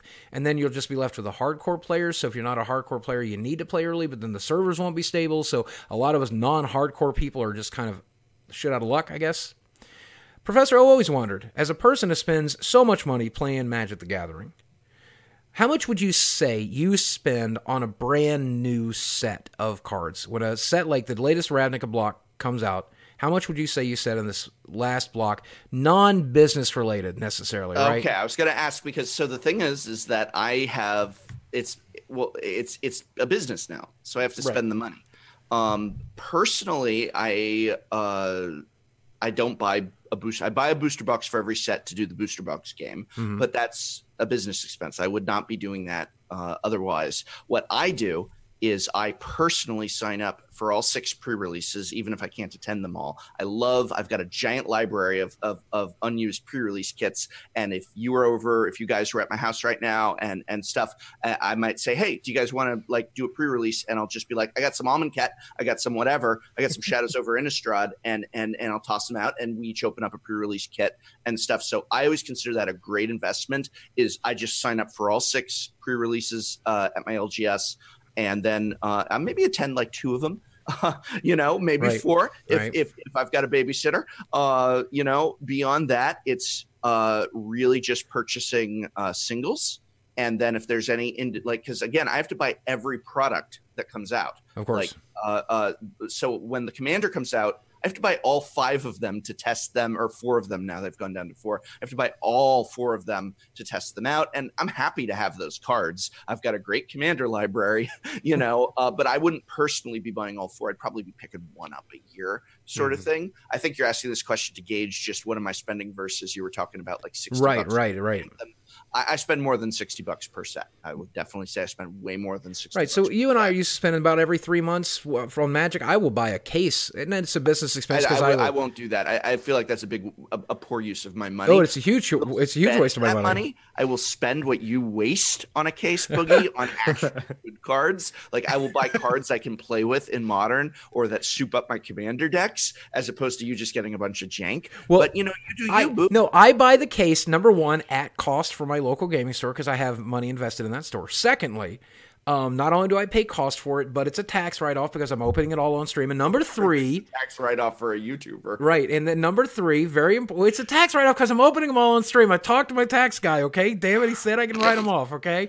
And Dave, I do. the tax guy. And then number 3... I do get donations and subscriptions and stuff when I open them live on stream, so I generally make money from doing it. Would I do that in my private life? Nope. I would do exactly what you would do. I would play in every pre-release I could get my hands on. I would get as many pre-release kits as I could, and then I would buy and trade singles. And normally I would buy 1 box to draft with my friends. and then trade I away buy from so that. many singles. I just picked up a play set of the Lord of Atlantis Judge foils, which just came out, which is gorgeous art, and it's the only Lord of Atlantis with fixed Oracle text printed on it.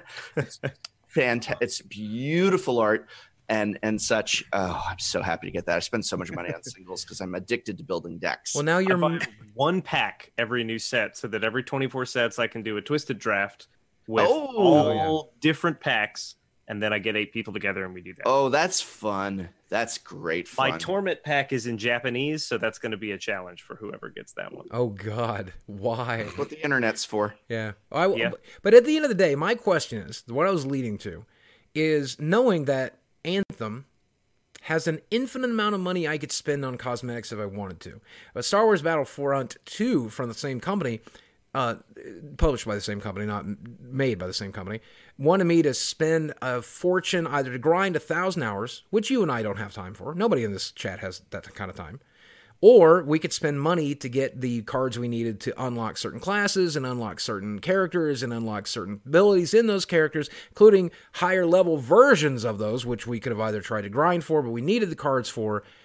What do you think about modern gaming? Knowing that you're the kind of person who will spend a lot of money on your passion. What do you think about modern games and what you've heard about them through my channels and other people's channels? Does Fallout New Vegas count as a modern game? No. I really liked that game. It was good. I played that game for the first time last year, and I loved it so What? much. That came out in like 2008. I played it for the first time last year. I got it when I was sick, and I played it because everybody said since I liked Skyrim, I should do it. And I was like, I'm not going to like this because I don't usually like zombies and stuff. Not that it was all zombies, but I don't usually like that aesthetic.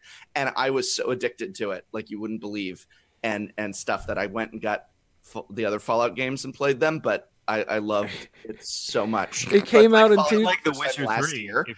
If you like that style. Wait, you played The Witcher 3? Wait, that you'll play. I did not play I've never not played The Witcher 3. Okay, so or The Witcher anything. All right. Just started 3. So this game came out back in 2010, which is really close to about the time we had 2010 is modern. the first piece of horse armor DLC, roughly right around there. So, in 10 years, let's talk about how you feel about all the microtransactions that came out this year. But when you finally get caught up. There were I mean, in Skyrim and Fallout New Vegas, like you spent money to get extra levels and maps and adventures. Well, those are called that's expansions, and that is not what a DLC is. Okay. Here's what a I didn't DLC mind is. that so much. Like that was cool in Skyrim. Like, and then it was like, oh, you get on a boat and you go to this other island, and there's all these new quests, and I thought that was pretty cool. It's like Okay. No. 10, 20 bucks. Here's what I'm talking Yeah, about. you're right. That was totally fun. Have you ever played a Call of Duty game or one of those shooty games? Nope. You ever play like any game where you shot a bunch of monsters? I don't like. So I'm very sorry to have to admit this, but I am of that hippy dippy generation of guns aren't toys. So I actually. Oh my God. That's why I didn't do it. So I grew up. I wasn't allowed to have toy guns. But you did use guns in New Vegas. Okay. Yes, that was the first gun game I've really ever played. Okay, that's and good.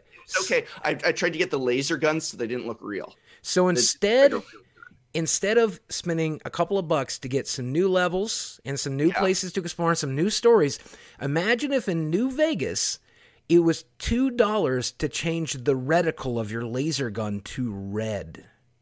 I would probably spend that, except I'd want it to be green. Oh, and I like what I really want. I kept looking in the game to get like a real like sci-fi looking laser, and too many of them looked like they were like what things would really look like. And I'm like, no, I want like what they have in Futurama or Star Trek or something. Man, I want to go get my replica Fallout 4 laser to show you what he thinks looks like a real laser machine.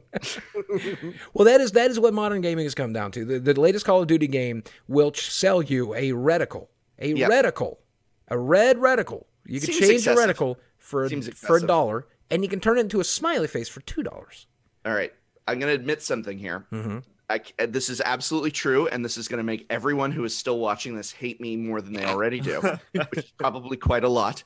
But this is true. I love the sim games like Sim City, Sim Earth, Sim Ant, The Sims. They're great. And I was playing The Sims, like I think The Sims 3, and there was an option to spend a couple bucks, and it would add a Prius as an available car to purchase for your sim to purchase. And I did that. so that I could have a Prius in The Sims because I like the smell of my own farts. Well, that's going to wrap up this week's podcast starring Boogie, Jacob Ellis, and Cucky Cuckington over there from... Basically, that has caused people to not only unsubscribe from my channel, but to unsubscribe from yours as well, Boogie. Thank you for bringing my that to God, us. that We was really appreciate great. it. Our first guest is going to go so well. Oh, guys. All right, well, let's see. Professor, if I wanted to find your content online, and specifically, I meant to mention this personally right at the beginning, but you've got a podcast of your own now. Yes, but it's on my YouTube channel because I don't know how to monetize like regular. It's on iTunes as well. It's called Dies to Removal, and it's all Magic the Gathering, myself and my co-host Pleasant Kenobi, which I believe is a Star Wars reference. I've never seen Star Wars, but I believe He's never seen Star Wars. Never seen any of the Star Who Wars. is this man? Yes. I hear they're really good, but I hear they're really good. That's not true.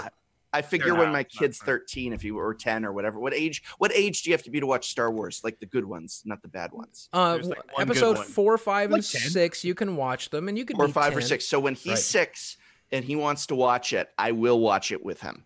But I just never been interested. But anyway, I'm on YouTube, Tolarian Community College. That's the main hub to find me. If you want to listen to a podcast with myself and Pleasant Kenobi talk about all things Magic the Gathering, we're on iTunes and Spotify. It's called Dies to Removal. It gets but very we also- confrontational too. I've noticed it's a good podcast, boy. But you guys are at each other's throats. I love it. We are gentlemen who enjoy the spirit of debate and discussion and reasonable argument about this children's trading card game that we love. But yeah, I mean, the main place to find me is Tolarian Community College on YouTube and any other social media. Yep. And if you want to see reviews for board games, you want to see reviews for card games, you want to see reviews for just about every collectible thing in the world, or listen to a Magic the Gathering podcast. You ever thought about getting into Magic the Gathering? You want to learn how to get in? Tolarian Community College is the #1 Magic the Gathering content creator in the world. Yeah, bigger than the actual official channel. I'm very happy that I have more subscribers than Wizards of the Coast. That gives me no end of joy. And of course, as usual, you can find Ellis and Jacob over there at Big_Breakfast on Twitch. They're streaming 5 nights a week, and I think you'd love what they're creating. If you decide you want to follow me, I am YouTuber Boogie2988. And my Magic content is not as good as Cucky Cuckerton's. I'll give you credit for that. I've never owned a video game Prius for $5. Was it $5? Did you say? I think it was like come on, it was like $2. It was like $2. I think you are the problem. I really, the car options were terrible, and I really thought that my character should have had a Prius. So I didn't know you were supposed to RP as your sim. Yeah, so I made a Sims thing when I was in grad school where I recreated my apartment and the Sim killed himself. Like no! And the Sim, like he should have still been eating, but he just gave up on life and he just stopped eating and he stopped using the toilet and just went on the couch. And grad school was rough, you guys. Grad school was rough. The Sim was like, fuck this shit. Oh, sorry. I'm sorry. No, that's okay. Who gives a fuck about that shit? Hi, iTunes. Yeah. I will say I did play quite a bit of Sims growing up. Like I said, growing up, but it was in college and stuff. And then when the latest Sims came out, I did live stream it, but then people began to worry about me quite a bit because I played an angry clown who bought a ramshackle nightmare cottage that he then just like destroyed. Trash everywhere. He would invite neighbors over for parties and then wall them in and watch them suffocate and starve to death and dying in their puddles of their own urine. And people are like, I don't think I want to watch you do anything ever again. And that was when they first got a taste about what an actual sociopath I really am. And I recreate the TARDIS interiors. What is wrong with you? You're so wholesome. No, that's way better. No. I'm with the professor here. This is way better. I drove my Prius to my TARDIS. I drove my Prius to my job every day and did a good job at sim work and used that money to invest in a house. God. That looked like the TARDIS. Took a while to get off the like rails. the TARDIS on the inside. Gotta be, Jacob, so as usual, we do wrap this up with a weird question, Professor. And do we have a weird question prepared? Yes. Is it sent in by a fan? Do you have one prepared, Jacob, by chance? I have 2. Okay. I have a pretty weird one, and then I have a Magic the Gathering related one. And Ooh, I wanted nice. to do both. Okay. Let's do the weird one first. All right. Yeah. How many- Getting ready. How many grains of rice can you fit in your belly button? Now, before everyone answers, I know how many grains of rice I can fit in my belly button. Have you done And this? I'm not gonna tell you why I know this, but it is 4. Long grain or like jasmine rice or boatin rice? What kind of rice we talking The, here? the 97 cents a pound rice that you get off the bottom shelf of a Walmart. Okay. Look, cooked dude. or uncooked? Yeah, cooked or uncooked. That's important. Uncooked. Uncooked rice. All right. Okay, If you cook it, it gets all mushy. You can get more in there. That's cheating. I was once 600 pounds, and now I have a bunch of loose skin down there. So I would like to find out, but I'm going to Sam's Club or Costco to get enough rice to find out, okay? Because I can fit enough in there to feed a family of 6, dude. It's bad. I literally am storing a banana in my belly button right now for snack time, okay? That's how bad it is. So, I'm going to Ellis? say 6. I got a deep belly button. Get deep belly button. Yeah, there's a lot of space in there. Weird. I can fit almost the whole digit of my index finger. I can fit 6 grains of rice in the gap between my 2 front teeth. What the hell? Look at that. Professor? I'm gonna say 2 because even if I could fit more, I would stop after 2. That's probably a good plan. This That's is the probably- kind of man that he is. Everyone else fingered our belly buttons a little bit, but he just didn't. Oh yeah, I was like, Yeah, Ellis is just digging in there, boy. He wanted to know. reasonable, level-headed, and we're over here putting rice in our belly buttons. That was from Seth. Thank you so much, Seth. All right, let's do this magic-related question. So this is a Jacob original. I came up with this last I love this June. Wizards printed the Jace signature spell book. I don't know if you remember that. They had like Blue Elemental Blast, Counter Spell, Brainstorm, stuff like that. What's your signature spell? What's in your signature spell book? So I'll go first. Mine is Bloodbraid Elf. You can name a couple. That's fine. Mine's just Bloodbraid Elf several times. Just Blood, not even whatever Bloodbraid Elf cascades into. No, just Bloodbraid Elf several times. Okay. Oh, You got some, Ellis? Yeah, Trinket Mage, Death Cloud, and Light from the Loam. Says a lot about you as a human being. him to Turok, Mind Twist, Stupor, Mind Rot, and the Rack. Those get like gradually less. That's because they stopped printing the obscene ones, and I had to come up with some to fill the deck. Do you remember for the longest time you had Mind Twist in your cube, and Yes. I kept telling you, "Hey, this card is not fun," and you were like, "No, it's fine. It's totally fun fine." to me. And then one time I Mind Twisted you for 5 on turn 1, and you got upset. Yeah, I'm like, this is not fun. But it was fun when I cast it. Look, my very first tournament, Professor, I don't know if I've ever told you the story. My very first tournament, very first actual Magic the Gathering tournament, Mind Twist was not on the banned or restricted list for the first tournament. pretty cool. So I walked in with 4 Dark Rituals, 4 Mana Vaults, and 4 Mind Twists. I had to borrow a Mind Twist from a friend to get 4. And then the rest of the deck was Serra Angels and Singer Vampires, because sometimes I would Dark Ritual a Singer Vampire out and just wreck you. And then some Swords to Plowshares and some Tears, so I could kill everything you did. And if you managed to keep it in your hand to put it into the playfield and managed to get enough land, then I would just kill it, and then I would just murder you with a White Knight or a Serra Angel or a Singer Vampire or a Black Knight, and I just dominated that tournament. But 4 Mind, you could turn 1 Dark Ritual, Mana Vault, Mind Twist your entire hand away. I don't have anything either. Let's just top deck. Let's see what happens, right?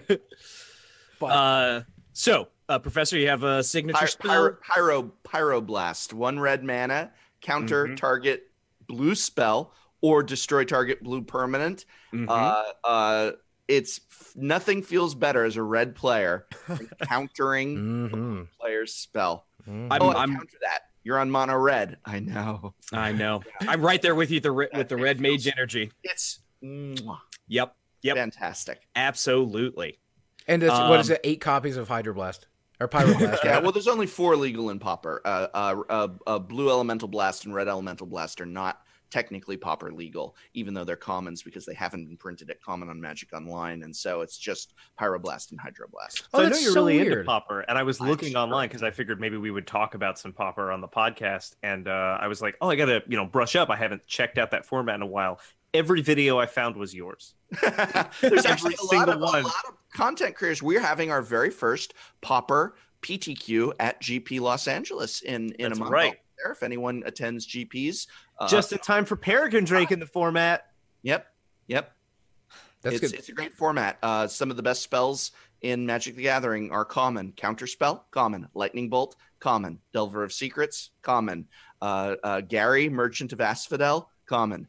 We got some good stuff. And your video on the mill advisors from Ravnica, I loved that. It was quite the troll deck. I give you credit for that one. Troll decks are fun. Yeah. So if you ever wanted to get into Magic on a budget and you don't mind spending $10 on a common that's been out of print for 14 years, you can play Pauper. But there's a lot of decks that you can put together for like $20. Yep. Pauper's a great way to just build some decks for that format and keep them together forever. And Wizards of the Coast, if you're listening to this, and I know you are not. They are not. If you were, please support Pauper. But I know that sometimes you get to talk to those folks over there, Brian, so I know you'll be hyping up Pauper as loud and hard as you can, right? Yep, that's pretty much my mission in life. Yep. And for those of you who want to, check out mtgarena.com. If you ever wanted to learn to play this wonderful game that we've been spending the last 90 minutes regaling you with stories of, it's a great way to learn and a great way to play. Any closing statements this week, Jacob Ellis? We will play MTG Arena with you if you want to hop in the Big Breakfast Discord. We have a channel devoted to that, and we love playing with viewers. Professor, anything we missed? You got a closing statement, closing topic, anything we missed? We had a lot of fun here today on the Big Stack podcast. But at the end of the day, whether it's Hearthstone or Anthem or some kind of Fallout game from apparently not the modern era, which does not make sense to me, whatever it is you love to play in video games or paper gaming and board gaming and tabletop, that's really what it's about. Have fun, and that's the right game. Is the game that you enjoy to play. He is so wholesome. This is why I'm proud to call this man a friend. I'm so glad that you were our first guest and kind of a role model, honestly. To be honest with you, I wish I could be that wholesome. Look up to the professor. Right? Thank you so much for being here. Yeah, we're so glad to have you. I had a great time talking to you. Real honor to be here. Guys, I hope that you're listening to this on iTunes. If you are, do us a favor and give it a rate. If you listen to us on Spotify, we appreciate it. If you're listening to it on the YouTube channel, hit subscribe on that channel. Drop a like. Check out the links in the description box below here on YouTube. You can check out Tolarian Community College on YouTube. Check out his Patreon. You can check out our Patreon at patreon.com/the Big Stack Podcast. And you can find us now on YouTube at youtube.com/the Big Stack Podcast. Links to everybody that was on this in the description box below. Guys, we appreciate you listening. Thanks for watching. We love you very much. Goodbye. We'll speak with you again very soon. Bye. Goodbye.